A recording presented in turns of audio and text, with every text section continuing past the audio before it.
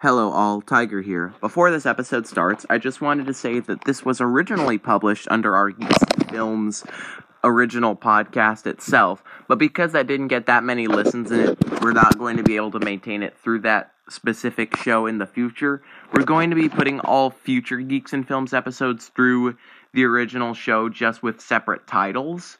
And so because of that, I thought it would be only fair to put the first episode on there as well. Especially since we're not doing an episode this week, I thought this would be an ample opportunity to put it on.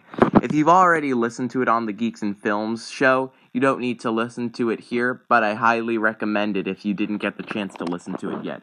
Now sit back, relax, and enjoy the very first episode of Geeks and Films. Tiger out.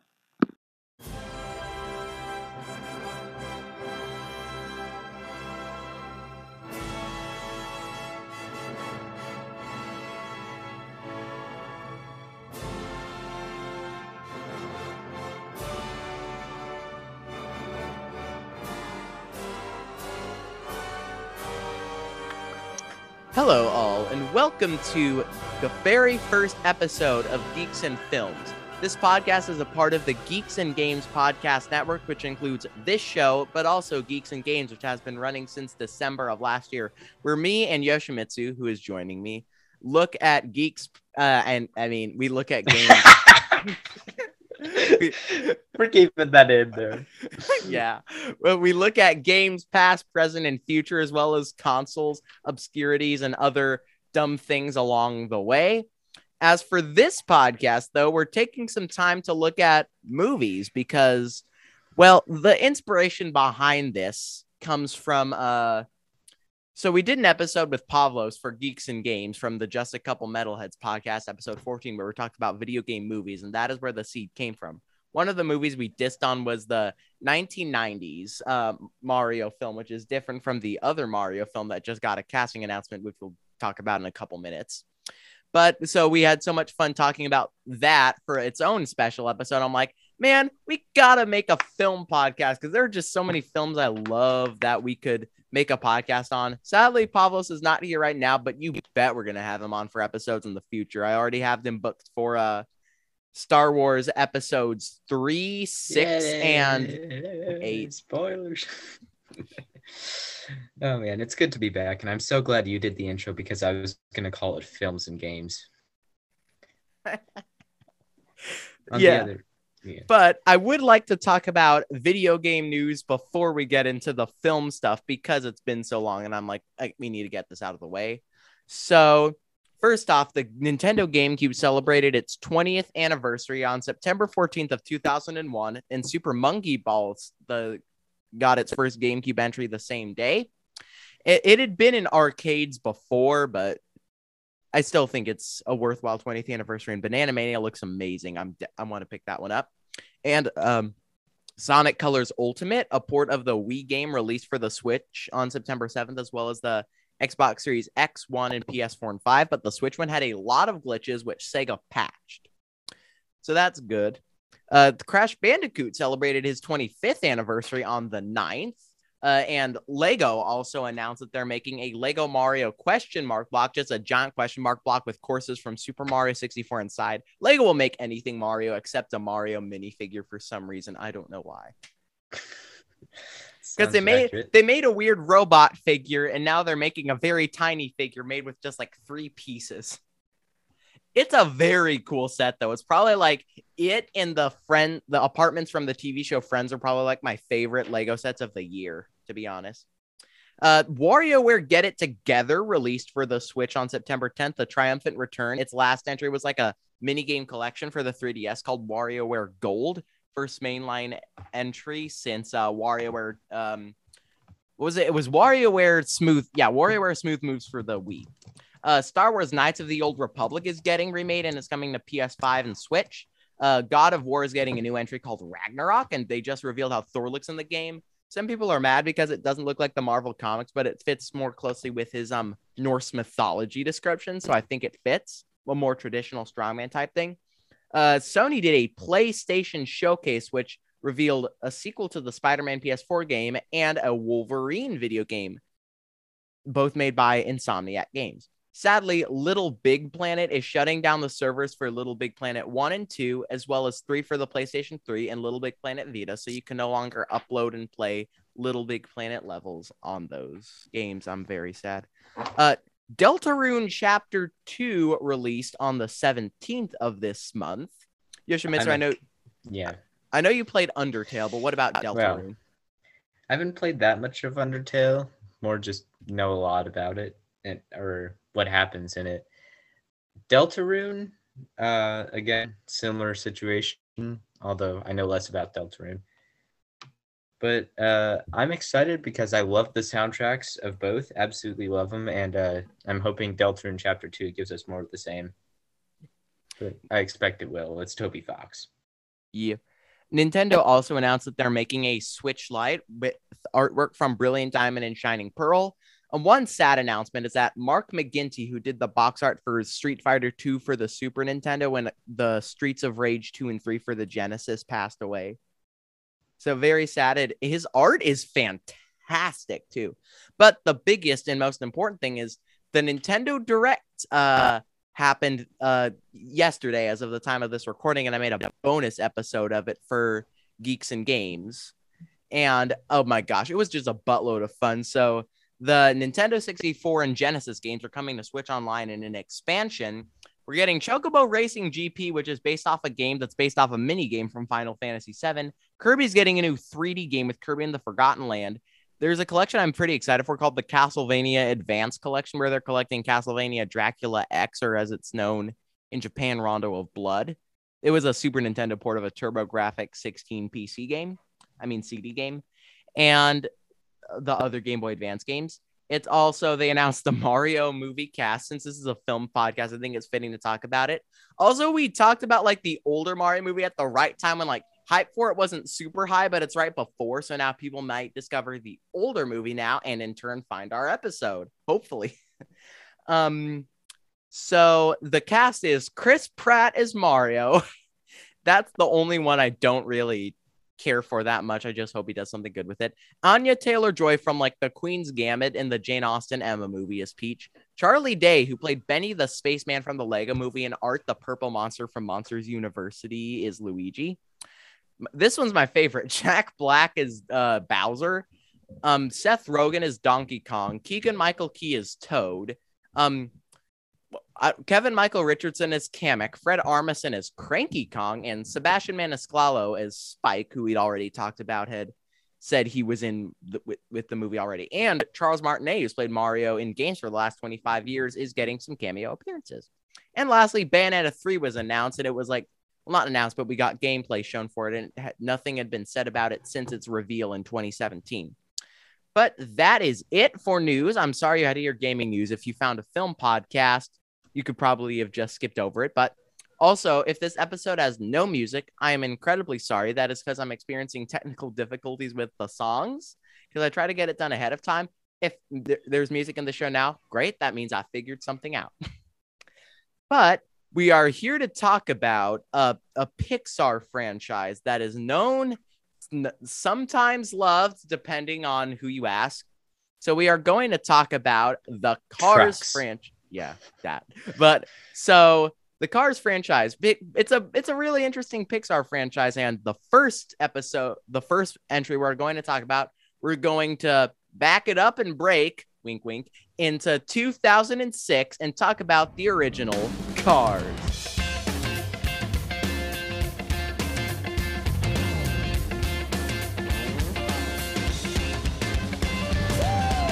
So it released May 26th of 2006 on the Lowe's Motor Speedway in North Carolina. I think it renamed itself to like the Charlottesville Speedway relatively recently, and then it came to the rest of the U.S. sometime later. It was the screenplay was written by Dan Fogelman, John Lasseter, Joe Ranft, Keel Murray, Phil Lauren, and Jorgen Klubian. And the story was by John Lasseter, Joe Ranft, and Jorgen Klubian. Sadly, Joe Ranft had passed away during the film's production in a car accident, and he did like some voice clips for Red. And he was very integral to the story and had also served as the inspiration for Mater, because he found like these weird fake teeth that looked like he was missing teeth, and then he would put on this hillbilly impression, and that was the inspiration for Mater. And it features the voice talents of Owen Wilson as Lightning McQueen, Larry the Cable Guy as Tomater, Bonnie Hunt as Sally, Paul Newman as Doc Hudson, Cheech Marin as Ramon, Jennifer Lewis as Flo, George Carlin as Fillmore, Paul Dooley as Sarge, Tony Shalhoub as Luigi, Guido Quaroni as Guido, Michael Wallace as Sheriff, Catherine Hellman as Lizzie, John Ratzenberger returning, of course, as Mac, Michael Keaton as Chick Hicks, and Richard Petty as Strip the King Weathers. And the score was written by the amazing Randy Newman. So this cast lineup is interesting. Like, Michael Wallace wasn't even an actor, but he'd written this book called Route 66, The Mother Road, which got him as a voice talent on this cast because he's like a historian. Larry the Cable Guy is also like a comedian, and his catchphrase is "Get her done," and I don't know, I don't care what, that's funny right there was also another one of his catchphrases, because he's done a couple of comedy albums, and I think the only other thing I've seen him in was Tooth Fairy 2, which was poorly received, but from what I remember, I actually enjoyed it. And Paul Newman was actually a racer in real life, and it served as like an advisor on the script. And they also did like sessions between takes, which led to some archive audio that ended up being used for Cars 3. And so, Yoshimitsu, before we get into the original Cars, first off, what are your memories of this film? I remember that I thought it was, I'm not a huge car like person. It's a good movie. I watched it again recently, and I just remembered like it's a lot better than I remembered it being. Kind of just like, I don't want to watch that. I don't want to watch that. I was kind of a weird kid. I do remember also I did not like Lightning McQueen. I like Chick Hicks a lot for some reason. So at school, I got in trouble once because I ran around our playground and intentionally bumped people and told them I was Chick Hicks. So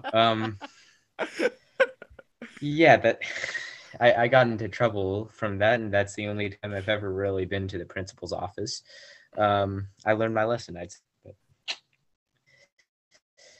only sort of. I recently stole a teacher's meter stick, but more on that later. Yeah, you rebel, you. It's a nice movie. Yeah. So I gave it back. It was only for like an hour, and it was when he didn't need it. Yeah. So my memory. Are you done with your memories? Yeah. Okay. So my memories are more in depth. So the reason we're doing this is because it is the Pixar film that I have the most love, the most warmth, and the most nostalgia to. So first off, when it comes to Disney and Pixar, we're probably only going to do very, very few of them, because there's this other Disney podcast I've talked about on the show a lot before called Disorder. They're doing Disney films and some Pixar films. The only Pixar film they've done so far is Toy Story, but I assume they'll do others in the future. I just really wanted to do Cars because I love it, and because Yoshimitsu, some of his favorite films are the Incredibles films. We'll also cover those on the show too at some point. So that's why we're doing Cars. So this film was everywhere. It's just a film that's always been around for me. So I had the two films my mom said I always had watching on repeat as a child were this film and the Curious George animated film. We should probably cover that one on the show at some point too. The soundtrack, my dad had like burned a CD with the soundtrack on it for me, and I listened to that thing over and over. I also had it on my old iPod that doesn't work anymore. Diecast. Whoa, I have diecast galore. In fact, I posted a couple of videos on our Discord server showcasing my collection as like a little tie-in, since I didn't know how soon this episode was going to come out. Yeah, I also owned a couple of posters. I remember my grandmother having Cars puzzles I used to put together a lot. Some of the notable white whales of my diecast collecting career was like Bessie, the steamroller thing, Lightning McQueen Toes. I had looked for that forever, and then they re-released her recently, and I finally got it. Rusty and Dusty, like the two sponsor cars from the Rusty's 10. I had always wanted to, but I could never get them. So whenever I was acting out the film, I always used Chick Hicks and Fillmore instead, because they looked the closest. And then also Minnie. I owned Van, but not Minnie. She was harder to come by for some reason. And then I also had gotten her in the Cars 3 set. Weird that she came out with the Cars 3 set, because I don't think they were even in the third movie. Also, Linda, the king's wife. I'd also looked for her for a long time. And Corey Turbowitz, which was the reporter that McQueen talks to. I'd always use Sally in my acting outs of that one, and I still don't have her, but it's at the point where it's been long enough and I'm fine with it. I also, the Cars Lego sets. In my opinion, 2011 was the best year that Lego has had set-wise. I own the Lego Cars is probably still my favorite, one of my favorite things ever, and the Lego oil rig set with Finn McMissile is one of my favorite Lego sets ever. I also remember finding a golden book where it was like Mater and tractor tipping or something that I had seen at a like a Bimart or something, and I convinced my mom to buy it for me. And also, this one's a fun memory. So for like New Year's, my mom and dad had dragged me to this concert to see this singer named Esperanza Spalding. And to keep me occupied, they had gotten me a Cars sticker book, which I had used during the concert. But then we went out to get like snacks. And when it was time to get let back in, we found out we couldn't get. And the guy who was explaining this to us, I loved his voice. And I literally told him that he should go into voice acting. I think he found that flattering. And then we ended up going back in. And then I think right after that, they played parts of Beethoven's Ninth Symphony. And that was pretty fun. But that is about all my memories. But now it's time to get into the development of the film. So the idea for this film came around like the time Bug's Life was in development. It was originally going to be like the little car or something. And it was about like called the yellow car. It's about like an electric car living in a gas guzzling world. And like that idea had come from Jorgen Klubian because there was this car that was introduced in his native country that had 3 wheels that was very poorly received. Ironically enough, there's a car with 3 wheels in Cars 2. And the design of the cars themselves came from John Lasseter's favorite Disney short, Susie the Little Blue Coo, because the typical car anthropomorphic design puts the eyes in the headlights, which they also poke fun at in Cars 2. But in Susie the Little Blue Coupe, they put that in the windshield. And then there was this other like taxi short that Metro Goldwyn Mayer had made that used a similar design. And another central idea for like when the film ideas had come, so as like a production thing, as also inspiration in general, John Lasseter and his wife and 4 sons went on a road trip in the summer of 2000, and he had just documented everything. And then they went on another road trip with the Pixar crew. That was when they discovered the inspiration for Mater. There was like this rusty old tow truck sitting in a lot in this city called Galena, Kansas. They saw it and they wanted to make it a character in the movie.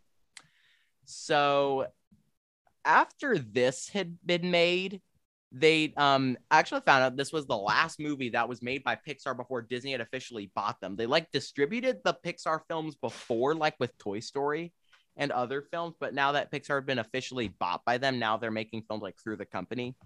Also, when I watched a bit of this on Disney Plus, they took out the cool 3D castle intro at the beginning and replaced it with the standard one, which that's part of the movie for me. It's mean. I don't like it.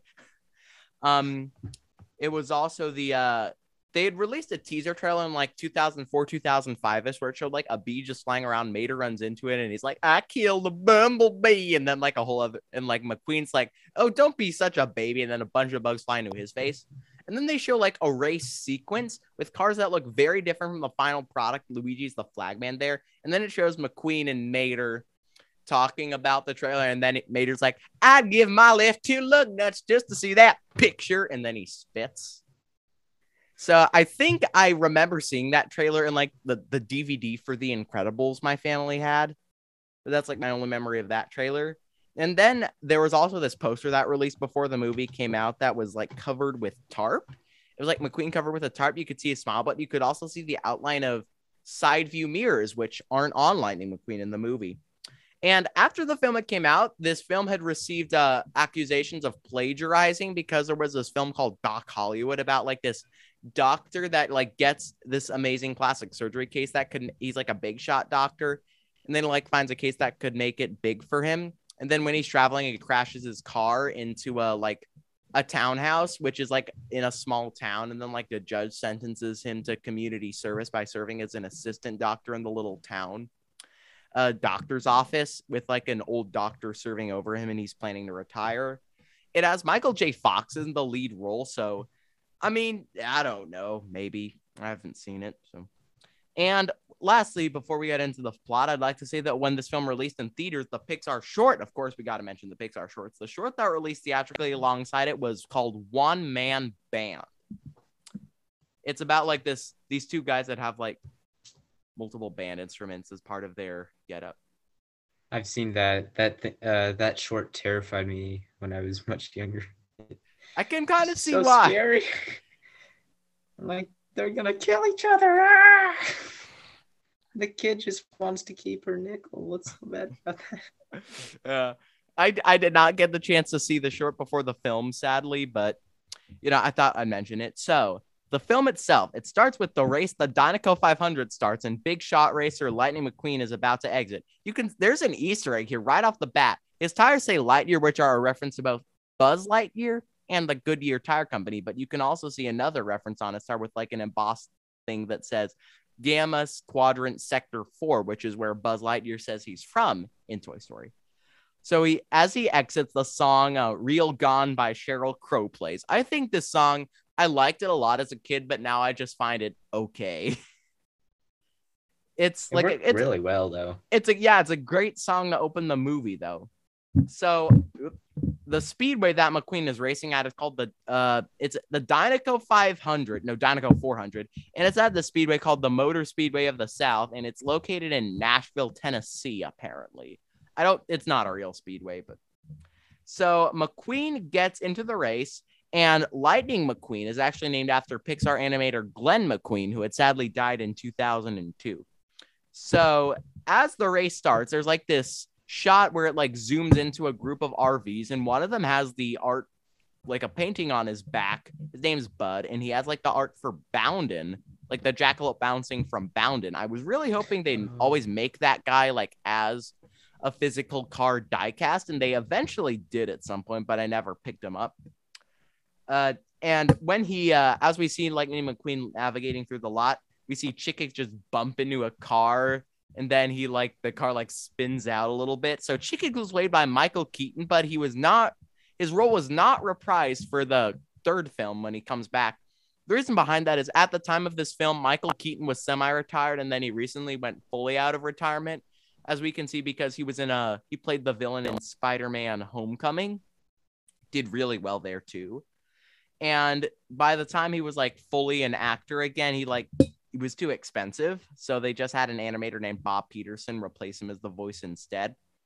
And then we also see the King, who is played by real life racer Richard Petty. Just like the King's crash later on in the film, Richard Petty had a pretty big crash in real life too. And the King's car design was Richard Petty's real car. And the specific shade of blue the King has was called Petty Blue because, according to the story, Richard Petty had a very short amount of time in order to paint his car, and he went into his garage, he found 1 can of blue paint and 3 cans of white paint, and they're screw it, and then he mixed it all together and painted his car with it. So that specific shade of blue has an origin story. And how many Easter eggs to this guy did they have to put in order to get him to play the role? I don't know, but it's I'm sure he was happy to do it. And his son, Kyle Petty, plays Cal in the third film. So, family tradition. And so we then zoom in to see Bob Cutlass and Daryl Cartrip narrating the thing. So Bob Cutlass is voiced by a real announcer named Bob Costas. Same with Daryl Cartrip, who's voiced by Daryl Waltrip. And I said this in the video I made, but on the back of Daryl Cartrip's diecast, it says dwstore.com. So there's shameless self-promotion there. And Daryl Waltrip is also a real life racing commentator, and his catchphrase was boogity, boogity, boogity, let's go racing, boys, which they put into the film with the later race. And so then they tell us that this is the final race for the Piston Cup, and the 3 people who have are tied for points, and this is the race they need to win to get it. But are McQueen, who's the rookie, Chick Hicks, who's been in the business relatively long, and then the King, who's the veteran on the track. And then so Chick, the jerk that he is, knocks Lightning into the grass, and then McQueen gains on him, and then Chick is being mean again, and then he like knocks another car, and then that causes a whole giant wreck, which McQueen has to navigate to. And then there's this weird little moment where you see like two cars like giggling at each other for some reason. Then another car runs into them, and then they're like one car's right on top of the other, and they're like screaming at each other. It was kind of weird. And so McQueen navigates through the wreck. He jumps off the tires of another car and sticks his tongue out. It's like he's very show-offy. And so after that, the race restarts. We can see like one of the racers in there is like an Apple car, like it's just all white with like the gray Apple logo, and the number for his race number is 84, which is the year that Apple released the Macintosh computer. Some other racing number little illusions I wanted to touch on. McQueen's number is 95, the year Toy Story came out, and Chick Hicks's number is 86, the year that Pixar was founded. Because right before Cars starts, if you can see, it says Pixar celebrating 20 years. So I'm like, it was hard for me to believe they've been around for 20 years because they only started making movies like 9 whole years after they were around. But they still made shorts for a while. I think Pixar even like worked on animating like the little light blueprint that you could see for the Death Star plans that were in the original Star Wars movie. And and another one of the sponsors I wanted to mention is called Leakless Adult Drip Pants. So it's like the car equivalent of adult diapers, which is dumb to me. But it's so funny though too.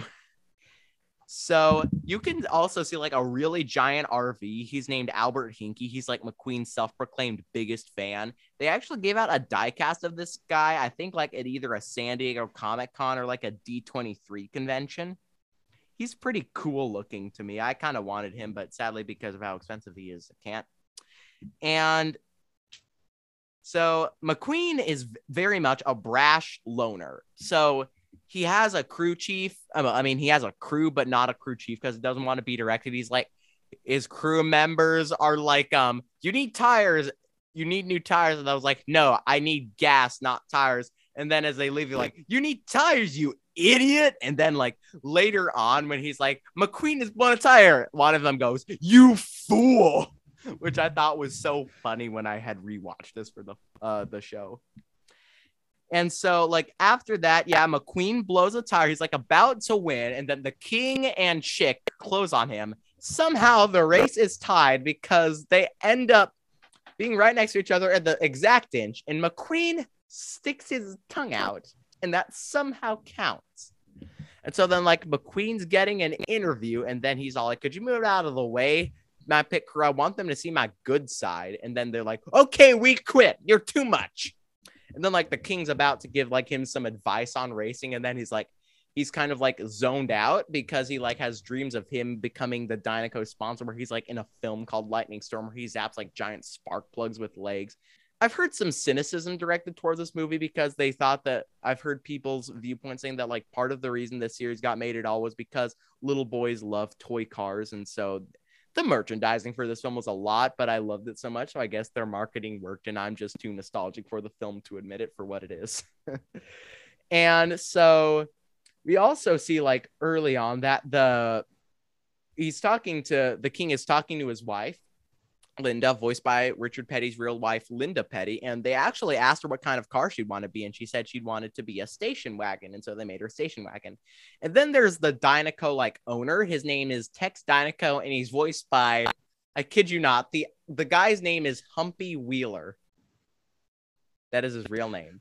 And so like the reason he looks the way he does is like a Cadillac with cattle horns on his grill. The reason behind that is because during the Inspiration road trip, John Lasseter saw this Cadillac in Cody, Wyoming with cattle horns on the front grille to promote a rodeo. So I had actually watched this film with the director's commentary. It's on the Blu-ray. There's this thing called Cine Explore where they also show like deleted scenes and like some little bonus documentary clips that they sparse in between. And so after that, McQueen jumps on stage. He wakes up from his stupor, assuming that he won. And then they're like, we have a 3-way tie. And then Chick is like smack talking him. And then after that, McQueen like exits. We can also see like the Lightyear blimp, which is very clearly based off the Goodyear blimp, but with Lightyear instead. That's more directly a Goodyear reference instead of Buzz Lightyear. So he like sees his hauler Mac, and he's like, oh, you got to make an appearance at the Rusty's tent because they're your sponsors. They have like a special crowd here. And then he's like, no, I don't want to do it. And then it cuts to like a commercial for Rusty's, and I'm Lightning McQueen here giving you Rusty's bumper medication. So I guess in real life it would be like hemorrhoid cream or something, which would be a very embarrassing thing to sell. And then like on the card, like they put the Rusty's thing on, it says actual results may take up to 36 weeks, which is like 3/4 of a year. So I wouldn't get it at that point. Here's the other thing. There's actually a brand that makes pancake mix called Krusties. That's amazing. Mm-hmm. And like the license plate of that car, they put stuff on. It says Evil, which is a reference to Emeryville, the city where Pixar is located. Pixar loves them a good Easter egg. Oh yeah, they have so many. So then like we cut to the tent. We see Rusty and Dusty presenting like some comedy sketch or something. They're played by Tom and Ray Magliozzi. So Tom had sadly died in 2014, but Ray's still alive. So they had a feature on NPR called Car Talk. And so the catchphrase "Don't drive like my brother" and "Don't drive like my brother" is a catchphrase from the show. So they brought them on to be hosts. So because Ray is still alive today, they brought back Ray to use new voices for Dusty for Cars 3 and use archived audio from the radio show for Tom, like as Rusty in Cars 3. So like and McQueen is trying to sneak away by wearing like a sign, and then like people spot him, and then he like presents like a thing. And like as he's about to present, you can hear somebody shout "Free Bird," which is a reference to a Lynyrd Skynyrd song. And then like he talks about like, if you use Rusty's, you too can look like me. Ka-chow. And then he also says something like, race cars don't need headlights. The track is always lit. And then Rusty says, so is my brother, but he still needs headlights. Which that is a really good joke. I didn't get it at all when I'd first seen it, but I think it's so fun now. Well, that's the thing with that movie. It's a great movie, but I was too young to understand almost anything they were saying when I watched it. So, and also the voice of Fred, like the car whose bumper keeps falling off, he's voiced by Andrew Stanton, the director of Finding Nemo, Finding Dory, and WALL-E. So McQueen goes away to the race in California in order to like determine a true winner. And then it's set to the best song in the movie. Actually second best, but we'll get to that later. Life is a Highway, a cover of a song by Tom Cochrane covered by Rascal Flatts. And during the sequence, you can see like a very quick glimpse of like birds on a telephone pole, which is a reference to the Pixar short For the Birds. Again, all of their shorts terrified me when I first watched them. Oh yeah, because there was like Blue Big Bird, that's what he looks like to me, sits on their telephone pole, and they like get all pulled to the bottom, and they like come up with a plan to like get him off, and then it's like they all go flying in the air. It's a great short. All of Pixar shorts are really good. Yeah, they are. So the reason Mac is voiced by John Ratzenberger, or well, like why they chose the design he did, was because John Ratzenberger's father was a truck driver for a living, and he drove a Mack truck. So they made him a Mack truck as a reference to his father. And Mack is a real truck brand, of course. And so McQueen talks with his lawyer named Harv. In the U.S. version, he's voiced by Jeremy Piven, but in the UK version, he's voiced by Jeremy Clarkson, who's a member of the noted car TV show Top Gear. If you haven't heard of him, he's probably most famous for appearing in the meme of the guy saying, "Oh no, anyway," and that's Jeremy Clarkson. There was also a deleted truck stop scene where like McQueen stops at a truck stop and Mac gets like washed to try to like wake up. And then like we see cars with all like tricked out lights, and one of them has like a weird like tongue piercing looking thing that's just a giant light bulb. Those deleted scenes were freaking weird. So like what they do on the shorts is they like have people do voiceovers over the storyboards, which is so cool to me. So there was this also would have sometime after this, when they're driving again, before he got to Radiator Springs, McQueen probably would have found himself in like a graveyard of old cars, and like they're scaring him. And this played into this was turned into a scene from a Cars short called The Radiator Springs 500 and a half. So after this, we see Mac is getting pursued by these delinquents named Boost, who is voiced by Jonas Rivera, a producer at Pixar, DJ, voiced by E.J. Holowicki, who worked in the Pixar sound department, and he also voices a character in the Cars video games, like a giant monster truck called the Crippler. And the DJ is also the Cars Land Park in Disneyland. Ringo, who's voiced by Adrian Ochoa, who's just a crew member, and Snot Rod, voiced by Lou Romano. Lou Romano's a Pixar animator, and he voiced Linguini in Ratatouille. Can I just say I love that name, Snot Rod? Yeah, it's amazing. I love their designs too. Like DJ his design is amazing. So like the song they're playing is called "Rolling in the Rearview" by this guy named Jabu, something like that. And so they swerve Mac by playing Kenny G like saxophone music. This exact song was like a plot point in an episode of Psych.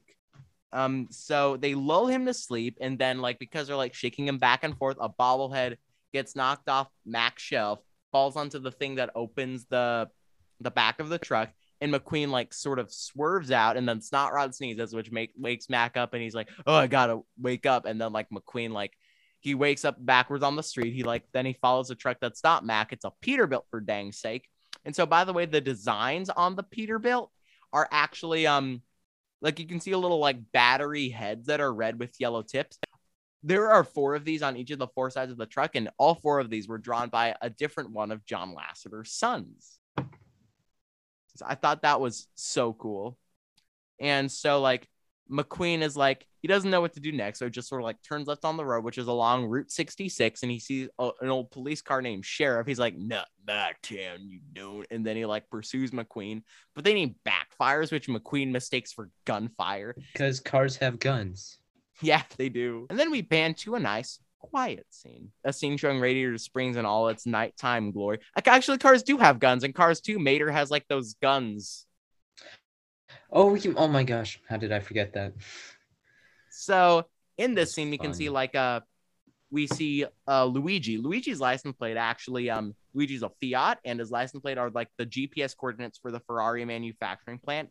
Guido, whose name means I drive in Italian. Red, the fire truck. Lizzie, the Ford Model T. Ramon, the body artist or tattoo artist, I guess. Flo, who owns the cafe, and then Sarge and Fillmore. Sarge is apparently like a World War II veteran, and Fillmore is just like a very stoned hippie.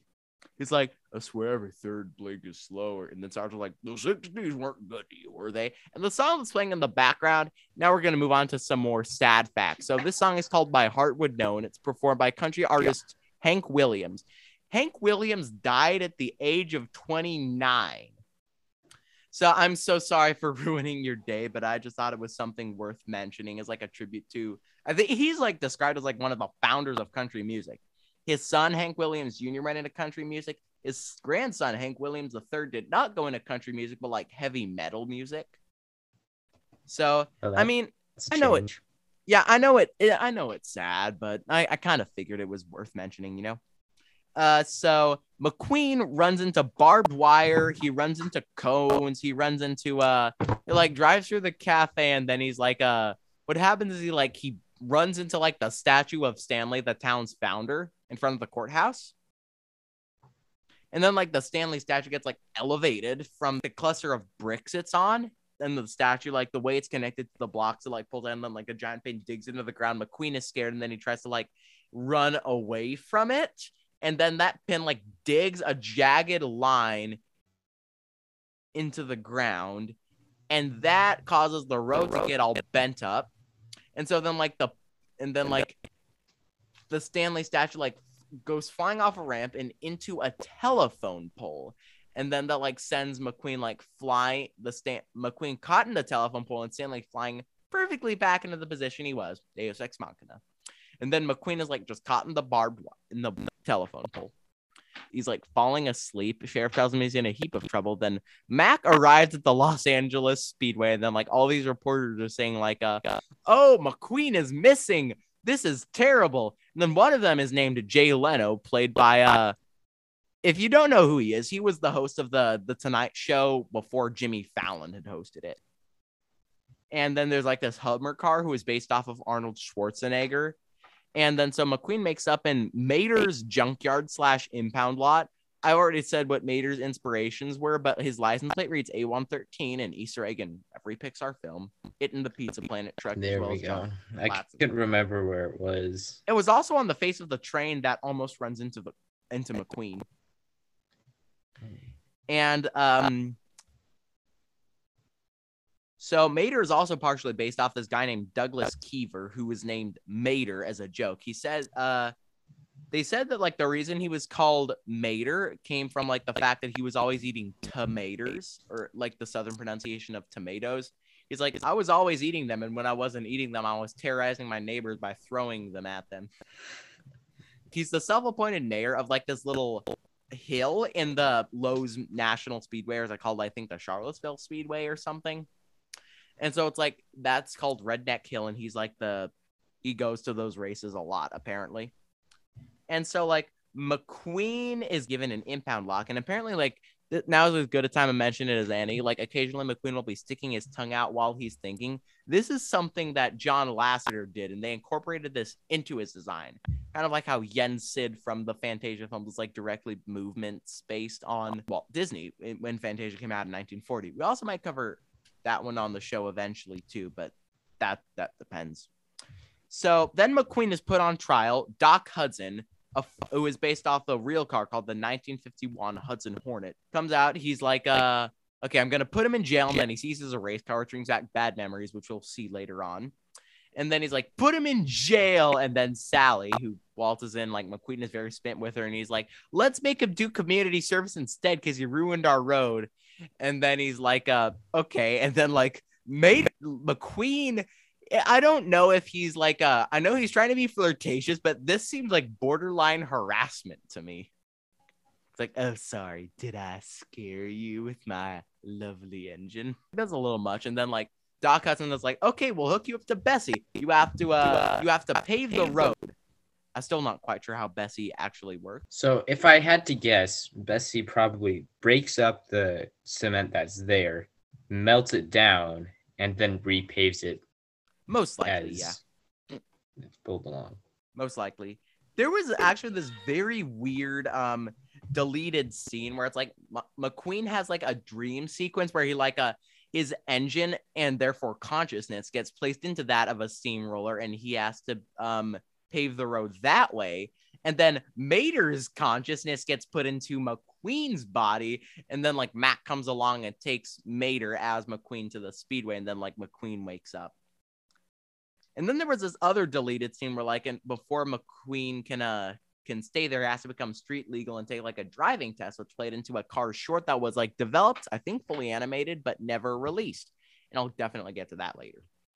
So yeah, McQueen is like he's like about to pave the road. He's like, you better unhook me, Mater. Mater unhooks him. He runs away. He like drives away. Sally's like, we actually siphoned your gas. Ha ha ha. And so then McQueen is like, he's paving the road. And then two cars named Minnie and Van come along. And then like the customers get all excited. I mean, the shop, all the members of Radiator Springs get all excited because they haven't had visitors in their town for a long time. It turns out they're lost. They come on a little strong, which scares Minnie and Van off. So Minnie is voiced by Edie McClurg, who voiced like the principal's assistant in Ferris Bueller's Day Off. And Van is voiced by Richard Kind, who also played Bing Bong in Inside Out, another Pixar film in the future. So then like McQueen's like, you need to rescue me. I'm a famous race car. And then they run away. Then he's like, don't leave me here. My IQ's dropping by the second. I'm becoming one of them, which is probably one of my favorite quotes in the movie. Right after this, we hear like on the radio that Chick Hicks has already arrived in California, and then he has a nightmare sequence where like similar to the Dinoco McQueen sequence that we'd heard before, but it's Chick is Dinoco. And then like McQueen is like, I have to get there. And so he tries to pave the road speedier, which is like, you know, quality over quantity. And then he's like, Mater likes it, but everybody else hates it. He's like, it rides pretty smooth. And then like Sally says, it looks awful. And then McQueen says the best burn of the whole film. Well, it matches the rest of the town. And there's like Red cries and drives away. And then Doc Hudson like challenges him to like a race around Willie's Butte, which he won't win. And then it's like they start the race, McQueen drives off, and then it's like Doc Hudson is not starting. And then it's like McQueen doesn't see the cactus pit coming and he falls into it. And then it's like Doc technically wins the race and like Mater tows him out. And so McQueen has to use like a shovel to like dig up the road. And then he's like in the night, he's like paving the road again, and like a splot of oil falls on his hood. And he's like, I hate doing this. Hate it. And then Doc Hudson says, music, sweet music, which is very mean. But I love it so much on the other hand. And apparently, Ornament Valley is based off of Monument Valley, which is like where it takes place. And then you can see like the Cadillac Ranch inspired the design of the Cadillac Range, which is also part of Ornament Valley. So like there was this art installation where these three guys took like 1970s Cadillacs and put them into the ground. And so it's like now people paint graffiti all over them, and it's like a tourist attraction in Texas. So McQueen tries to like the turn right to go left thing in the morning again, and then he falls into cactus. Red washes it off, and then Sally's all like, you can stay in the cozy cone if you want. And we can see that Sally has like a pinstripe tattoo. Right after this, Mater invites McQueen to go tractor tipping, which he accepts. And then like you're supposed to like honk your horn, and that makes the tractors like fall over. It's like cow tipping in real life. Apparently they said in the Easter eggs on the IMDb trivia, which can be helpful, sometimes not. It said that it came from this TV show called Milky the Marvelous Milking Cow, which came out in the 70s and was made by Kenner. I saw a video of somebody using it, and it doesn't sound the same at all. And then like Frank the Combine Harvester, who's starting to chop up the cars, comes along. Mater technically took McQueen along into actual death. Like he probably could have died. Mater's very irresponsible. So like McQueen then has another nightmare when he's sleeping in the cozy cone but after they get back, Mater and McQueen figure out like, oh, they're kind of like best friends now, which is very sweet. We see that Mater likes to drive backwards, and then McQueen like sleeps in the cozy cone. We can see that there's romantic tension between Sally and McQueen. Ooh. And then like McQueen has like another nightmare sequence where he thinks that like it's Frank chasing them, he brutally murders Kicks. Frank wins the race, and then like the tractors are licking McQueen, which is a very it's very funny. And so like McQueen wakes up, but before that we can see that Sarge and Fillmore have like an ongoing like music rivalry where it's like Sarge will play Reveille in the morning, which is like a military song, and then Fillmore will play the Jimi Hendrix cover of the Star Spangled Banner. So then after that, McQueen's like, oh, I gotta do something, and then he like goes to see Doc. McQueen busts in on Sheriff getting an examination, and then like Doc's like, I'll talk to you later. And then McQueen exits. He like kicks a can angrily into like a side door, and then he sees that Doc Hudson was a popular racer in his day and had a couple of piston cups.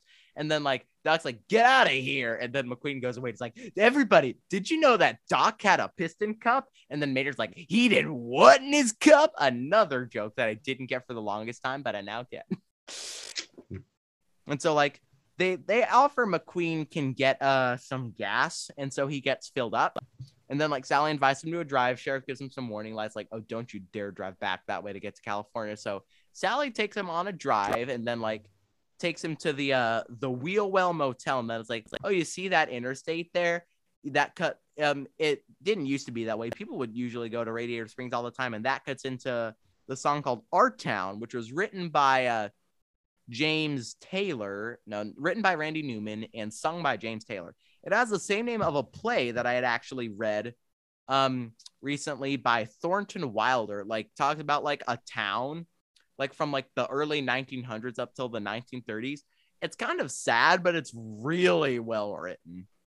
And the song almost got nominated for a Grammy, but it got it almost got nominated for Best Song Oscar in 2006, but it lost to I Need to Wake Up from the movie An Inconvenient Truth. So, and then we see like Radiator Springs in its heyday. It's like that the stuff had like shut down, and then Sally and McQueen drive back, and Mater had been rustling up the tractors and caused a stampede. And then like McQueen rounds up the tractors, and then we see like Doc putting on his racing wheels and trying to race again. And like McQueen is like awed by this. And then he goes up to Doc, and then like McQueen and Doc go into Doc's shed, and he's like, oh, I used to race, but then I got into this big wreck. And then he's like, has one of my favorite quotes in the movie where he's like, I went back expecting a big welcome. You know what they said? Your history. Moved right on to the next rookie standing in line. There was a lot left in me, and I never had a chance to show them. And then he says to Lightning, like, these are good people here who care about one another. I don't want them trusting somebody they can't count on. So he has a really big aversion towards rookies and race cars of all time. And then McQueen is like, oh, like you hiding the secret past? And then like Doc gets angry and goes off in a huff. So like after this, McQueen finishes the road, and in the morning they think he left. And then we see the McQueen's right there, and it takes Mater a couple seconds to catch on because he's a little slow-witted. And then like they're like, you know, you can go to the race now, right? And then McQueen's like, actually, I think I'll stay for a little bit. And then he like, there's a cool trick out sequence set to Route 66 by Chuck Berry. Apparently the song was like on the B-side of another record he made. And when Pixar went to like the record company to try to get the rights to it, the company didn't even know that song existed, and they had to dig around in their files to be like, oh, we do have that song. You're more than welcome to use it. And so McQueen comes back in like a cool paint job, missing his spoiler, and then they like cruise. And this is set to another really great song, Shaboom by the Chords. And then it's like we see that there's like amazing neon lights. When they cruise around the town, we see like there's like customers, and a lot of them, like Flo says, but it's actually reporters here to like take McQueen away. And then like we see on the screen on Mac, like the best thing in the whole movie. It's like Chick Hicks saying "Kachiga," which is so amazing. Actually, there was a series of Cars graphic novels made by Boom Comics. One of them was called Route 66 Dash. We made a car named Bubba who apparently like terrorized Mater in his childhood, and he and Chick are going on the Route 66 Dash, and Bubba comes up with the catchphrase "Kachonga," which overpowers Chick Hicks. And then so it's like a race from Radiator Springs to Chicago that Stanley had started, apparently. Fillmore and Ramone win, but by the weirdest thing, like they get caught on Mater's tailgate, they go flying into the air, then like an entire day later, they land in Chicago right in front of everybody else. It's a pretty cool graphic novel, but at the same time, very weird. And then we also see that, like, back to the movie, Doc Hudson alerted the media saying, and as like kind of out of spite, I guess. And then Sally's like, are you sure this was best for everybody or best for you? And then like everybody goes back to their respected places, and then Doc's just like chilling in front of the streetlight, all sad. And then it's like the race in California starts. So we see a couple of Easter eggs. We see a sign that says the city of Emeryville is shut down just to watch the race, which is a little irresponsible in my opinion. And as we like pan to the crowd, we can see like a couple of characters named Johnny and Jamie. They were both made into diecast. Were like dripping spit off the side of the thing. And we can also see a taxi mate named Vern's Taxi, who is a real taxi service in Sonoma, California. And we can also see the Pizza Planet truck as like the camera zooms into Bob Cutlass and Daryl Cartrip giving their thoughts on the race. And so like we can see that this is going to be like the King's last race. And so Mac is serving as McQueen's crew chief, and as he's racing, he's having a hard time getting his head in the game because he keeps thinking about Radiator Springs. Then we see that they practically all showed up except for Sally, Lizzie, and Red. We can't see Sheriff, though, for some reason. He's not with either of them. I don't know what he's doing. Maybe he's like catching down the delinquents that we see he captures in the like during the credits. So we see that Doc Hudson is serving as the crew chief. People are recognizing him as the fabulous Hudson Hornet. One of the guys that do it is like this blue car with a headset up in the booth. His name is Artie, and he's based off this guy named Artie Kemper. He was a racing commentator for Fox TV that served as a production assistant for the film. When McQueen goes for a tire change, Guido makes an incredibly fast tire change that he did just on his own, and it causes the chick crew members' mustaches to fall off, which is very funny to me. And then like Lightning does the turn right to go left when he's like swerving a bit. He does it in the grass, and it's pretty cool. And then like Chick Hicks, the jerk that he is, he like bumps the King, and then that like causes him to do a very bad crash. And then like McQueen's about to cross the finish line, and then he doesn't, and like Chick wins instead. And then like McQueen goes back to the spot where the King crashed and like pushed him along the finish line to win, which I think is incredibly sweet. And so technically Chick won, but nobody's happy about it. Everybody's booing at him like they spike blue confetti at him. And like, because McQueen just wanted the king to finish his last race, which was super sweet of him. So right after this, Tex Dynaco offers McQueen the Dynaco sponsorship, which comes into play in Cars 3, which he declines. But then he's like, oh, there is one thing. And then we can see Mater riding in a helicopter, which he said he had always wanted to do in an earlier scene. And then McQueen is having a new like Radiator Springs paint job talking with Sally. And then it's like Mater's like, McQueen and Sally parked beneath the tree, KISS, sim T. We could another again. He's like not too bright, but that kind of plays into his like redemption arc, if you want to call it that, in the sequel. So like then they drive away, and then the credits start set to Route 66 by a cover of that song done by John Mayer, and I really like the song, but it has like it's like 8 minutes long. The first 4 minutes are just the song, and the last 4 minutes are just like a really long guitar solo. So during this credit sequence, we see that like the old hotel has been turned into like the Doc Hudson Museum. And then, sorry, I forgot to mention before this, Luigi and Guido meet a Michael Schumacher Ferrari, voiced by real life Ferrari driver Michael Schumacher. Also earlier on, I forgot to mention, we meet Mario Andretti, voiced by a real life racer, Mario Andretti. And then we could also see Sarge has started like a boot camp for SUVs, which I think is making fun of the fact like there was like a point in time when like SUVs were seen as more of a status symbol than a car that people would actually use to drive around on terrain. And then they're all weird. Well, not like weird, but they're all like not used to it. And then we see that Sheriff gets the impounds, and then it's like in the drive-in theater they make a lot of John Ratzenberger jokes, and like for toys we see Toy Story with Buzz and Woody. Their roles were reprised by Tom Hanks and Tim Allen. And Billy Crystal and John Goodman also reprised their roles as Mike and Sully for the Monster Trucks Inc. And then Dave Foley reprised his voice as Flick for the was it a bug car's life or something. And then it's like that. And then Mac says, wait a minute, they're using the same actor for every film. What kind of cut rate production is this? Then after this, there's another song that plays Find Yourself by Brad Paisley. It's very sweet. It's this song got stuck in my head a lot, and I really enjoy it too.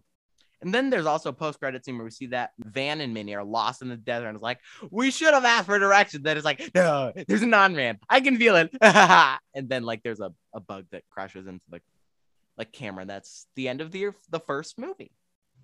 So, but I mean, I guess they're fine because they turn up in the second one. So the film came out. It made $462 million on a $120 million budget. So it definitely made money.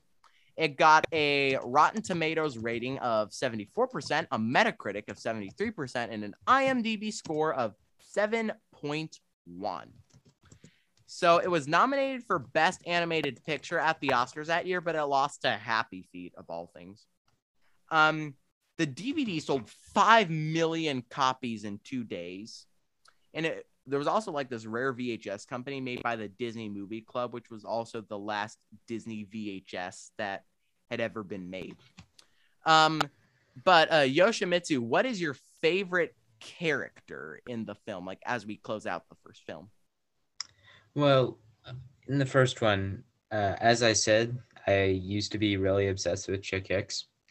Although, having rewatched it, I don't know, really. Probably Mater. I don't know. My favorite character is Doc Hudson because it's like he's just so interesting. Like seeing like an old racer who's like kind of offended, but also like a really nice guy at heart. Like he's really cool, and his design is also really cool. It's really a shame Paul Newman had died before, so like, but they did end up fitting him into Cars 3 at some point. What is your favorite song? I'm probably gonna have to say Route 66. Which one? The one in the credits. Mine is actually going to be Shaboom. It's like I'm not a big doo-wop fan, but that song is amazing. I just love the way it's done. So what is your least favorite scene?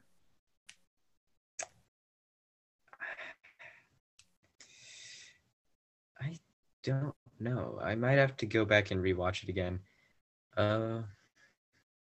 I've never really been a fan of watching King just crash, just because I don't know. I don't like seeing that sort of thing. People getting smashed up. Yeah, not fun. So I've been watching this film for so long that I probably love every inch of it. But looking back on it, I want to say my least favorite scene is the reporter scene, just because the Jay Leno cameo is not going to age well. Same with the Arnold Schwarzenegger reference. So, like little things like that. But I feel like if I could say something else, it's like the fact that I want to see more of this world, and they definitely deliver in the following films. So, what is your favorite scene? I mean, of course, I like the tractor tipping was fun, along with the giant grain thresher. Frank, yeah. But also, I really like the scene with Doc Hudson drifting, doing the right to go left thing. That whole thing of him racing around that dirt ring, just kind of. I think he's kind of trying to prove a point to himself that he's still good. But because he clearly did not know McQueen was right there. But I really like that scene. I don't know why. Yeah, my favorite scene is actually the scene right after that, where like Doc sort of tells McQueen like why he's kind of like averted to race cars and stuff, because it's like it has a lot of heart. Like 5-year-old me would probably say like the beginning of the film with the big race, but I'm still gonna have to say like that scene, because like more grown up me still thinks is really good. So Yoshimitsu, what are your closing thought and a letter grade from a scale of F- to A+? Closing thoughts. I wish I had watched this movie more, or had a better appreciation for it when I was younger, just because I don't know. I didn't really like too many movies when I was younger.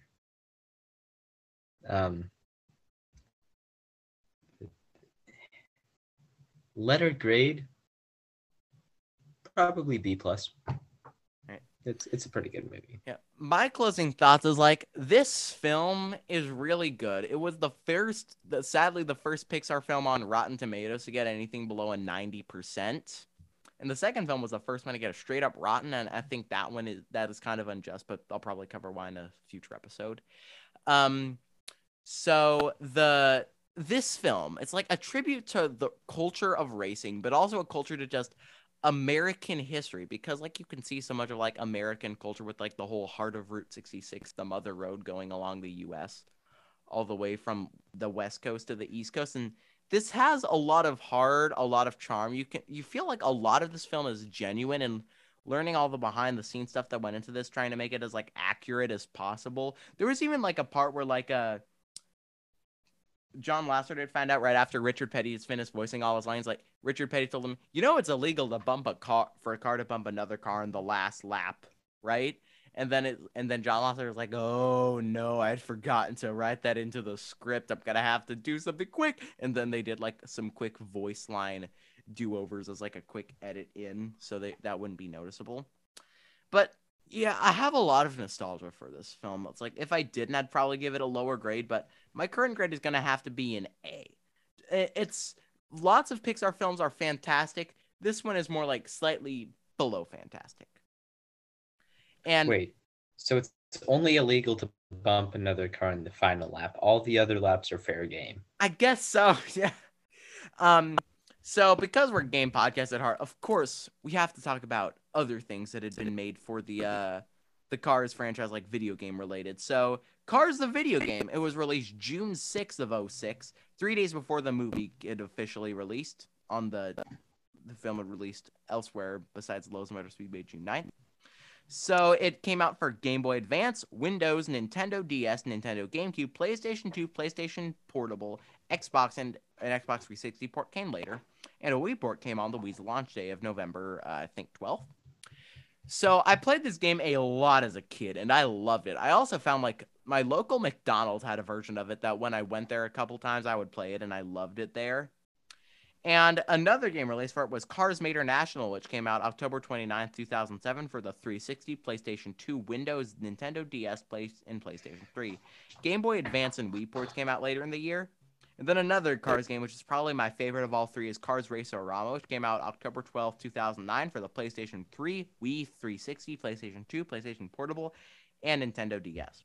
But that's not all. There was also The World of Cars Online, which was like an MMO racing game for some reason. Then there were also a lot of Cars web games on the Disney website I would play all the time. One thing I forgot to mention was like there was a short that came on the DVD release called Mater and the Ghost Light, where Mater just gets like spooked by a ghost light. It's like again, this terrorized me as a child. I understand why. Why do cars have this like? Why does like this one especially have this traumatizing? But like, I mean, I don't know why they all scared me, especially Presto from WALL-E. But I kind of understand why that one would have scared you, but I like that one a lot looking back on it. But yeah, we did. So like Mater like finds a. He pranks people. They get back at him by putting like a lantern on his back, telling them it's the story of the ghost light. And then like the screaming banshee, which comes along at the end, which Mater's just oblivious to. And that song that comes with it is also made by Brad Paisley, who did Find Yourself. So that the Behind the Clouds is another really good song. There's also the Cars Storybook collection, which provided some backstory to the thing. Like Doc Hudson, after he did his crash, he found out that he liked how cars worked, which sort of led into the whole him becoming a doctor thing. And then there was also like Flo was like a showgirl, which is going to be part of a deleted scene that never materialized. And Luigi and Guido had migrated to America from Italy, and then it's like they tried to build their tire location in a lot of places, but like couldn't because their tire sculpture kept falling down and they were asked to leave. But in Radiator Springs, they were asked to stay. And that I think that was actually part of a Cars graphic novel, I think, which I'll talk about in just a second. So the some other parts of the storybook collection was like a story with Mater when he was a kid, which also talked about Bubba, who I had already mentioned, but those are all the ones I can remember. Also, like McQueen's backstory, how he was like part of this brand called Smeltings, and then he got switched over to Rusty's. Then there were also these graphic novels published by Boom Kids. There was Rally Race, which shows like a McQueen starting like a charity event for a special needs camp. We see that there's like a speedway built in Radiator Springs that was retconned in the following film. And the Speedway was also part of like Cars Mater National and Racer-O-Rama. Mater National is not that good, but the other two are good. If you have to play one Cars video game, play the Racer-O-Rama.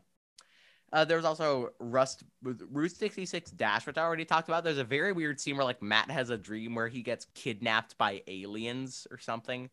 And then there's also this one called the Rust Bucket Derby where Bubba challenges Mater to a demolition derby. Then there's Radiator Springs, which tells more of the backstories, some of them not touched on in the storybook collection, and The Rookie, which is also a retelling of McQueen's backstory. Weird thing is, in it shows that Mac used to be part of Eggman Movers before he was the Rusty's hauler, and he was Eggman Movers, the moving company from Toy Story. And another thing I used to love about the Cars franchise was Take5aday.com, which was a website which would give news and updates and various other things on like the Cars diecast franchise. I loved it. There's also this bonus disc that Walmart made that for some reason my library has a copy of, which talks about like the making of the Life as a Highway music video and this ABC Family short called Under the Hood about the making of the Cars movie. And then, yeah, I've already talked about diecast. They're a phenomenon. And then there was also some exclusive Cars Christmas diecast that were sold at during Christmas. That was based off another kids Cars book. That book was kind of interesting. They made like an exclusive Santa Claus figure, and there was like a version of these that came in little plastic ornaments.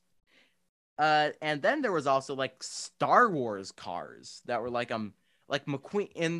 Those were only sold at Cars Land. That was like Mater was Darth Vader, McQueen is Luke Skywalker. I think Guido is R2D2, Luigi is C-3PO, the King is Lando Calrissian, Ramon is Han Solo. I want to say that Doc Hudson is like Obi-Wan Kenobi.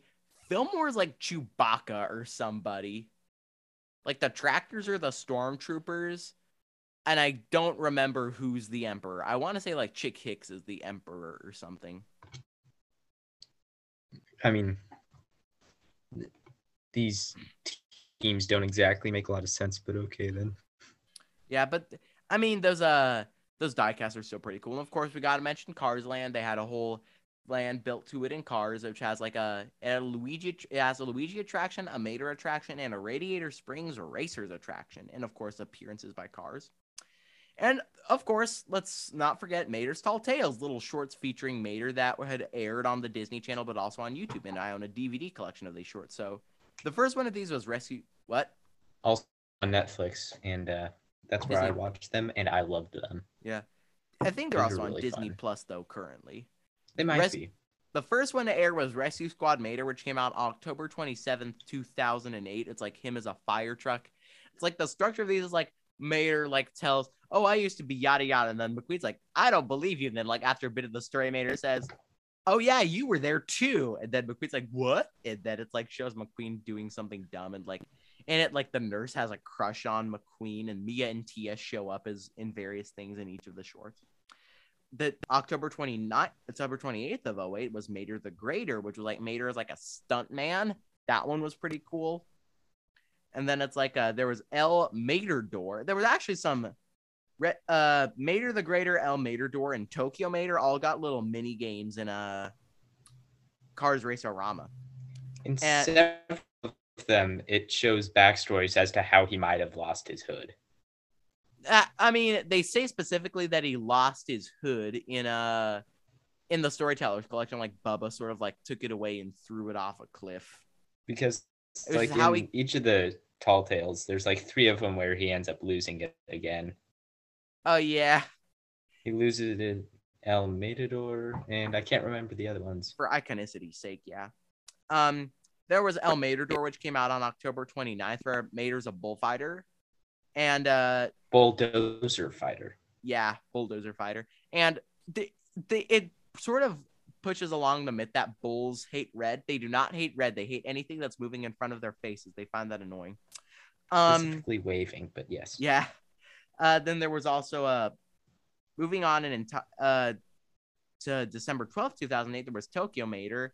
It's like Mater tows a car all the way from Radiator Springs to Japan for some reason. I don't know how it works. It's like this guy in Tokyo challenges Mater to a drift race, and they say the loser is stalked or like stripped of all their cool gear. Like Mater wins by some stroke of luck. And then there was an unidentified flying Mater, which came out November 20th, 2009, where he meets a UFO named Mator that looks just like him. Then he gets kidnapped by the government, and Mater has to save him. Monster Truck Mater. Fun. Yeah. Monster Truck Mater came out July 30th of 2010, which was Mater is a monster truck fighter, which was pretty cool. My favorite was the Rastafarian, since my dad's very into like reggae music and Rastafari culture, so that one was pretty cool to him. And he has even like little dreadlocks that are like toe cables. Heavy Metal Mater, October 8th, 2010. It has the laziest car of all time. There's a guy named Tex Dynaco, who's the leader of like a record label. He's just red Tex Dynaco. It's kind of dumb, frankly.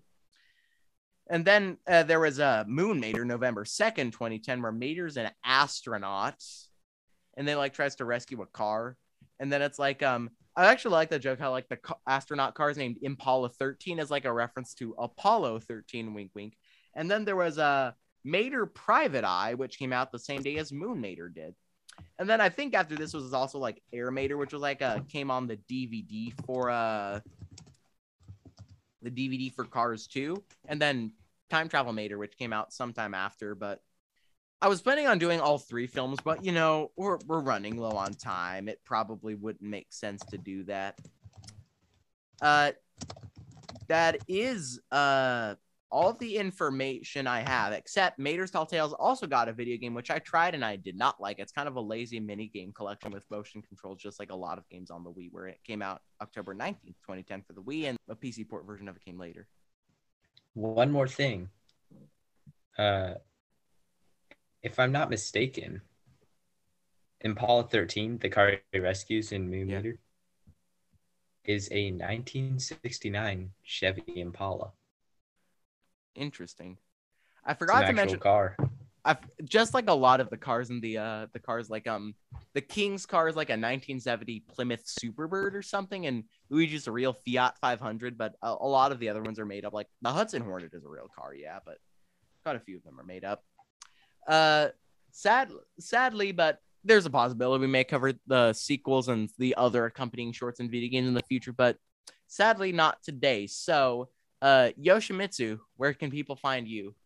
People can find me as Spectre Vamp on Lego Ideas and also Mecha Bricks. I intend to be posting some more on there. That's a Lego digital rendering site I would highly recommend. You can also find me as Spectre Vamp on various Discord servers. Yeah, as well as our own. Where can people find you, Tiger? Yeah, so you can follow me on Scratch's Woodstock 05. I just made an amazing project that I would like to point out is of the highest quality. It's Rick Astley sings Bohemian Rhapsody. I spent like 2 whole months in GarageBand making it, and I'm kind of proud of it. That's fair. I respect that. I respect the effort. Sadly, my Lego Ideas project, I still haven't bothered submitting it, but I should someday.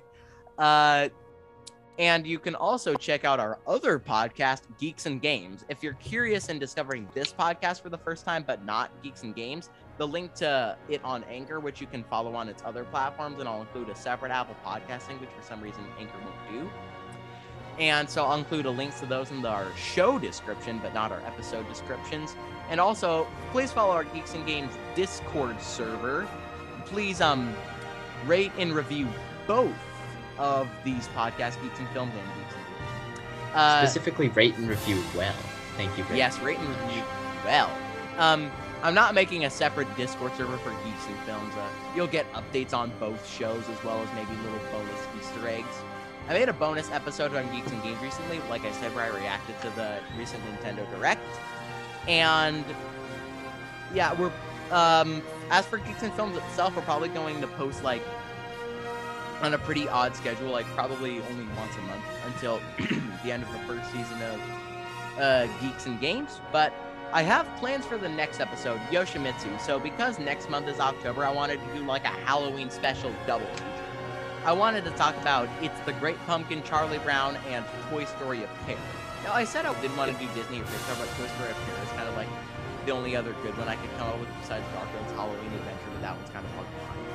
So what do you think about doing that next month? Sounds good. Also, we need to do a Halloween music themed episode at some point. Yes, you bet. We'll do that on the Geeks and Games show. Also, if you have any questions, comments, or complaints, or just even movie suggestions, please email those at geeksandgamespodcast@gmail.com. So it's all lowercase GEEKSANDGAMES at the lowercase circle gmail.com. And thank you so much for listening to Geeks and Films. Like I said, only once a month. Please follow our other podcast if you want more stuff with Yoshimitsu and I in the first 3 episodes of Playfam. And but yeah, thank you so much for listening, and we'll see you next month. Bye. Bye.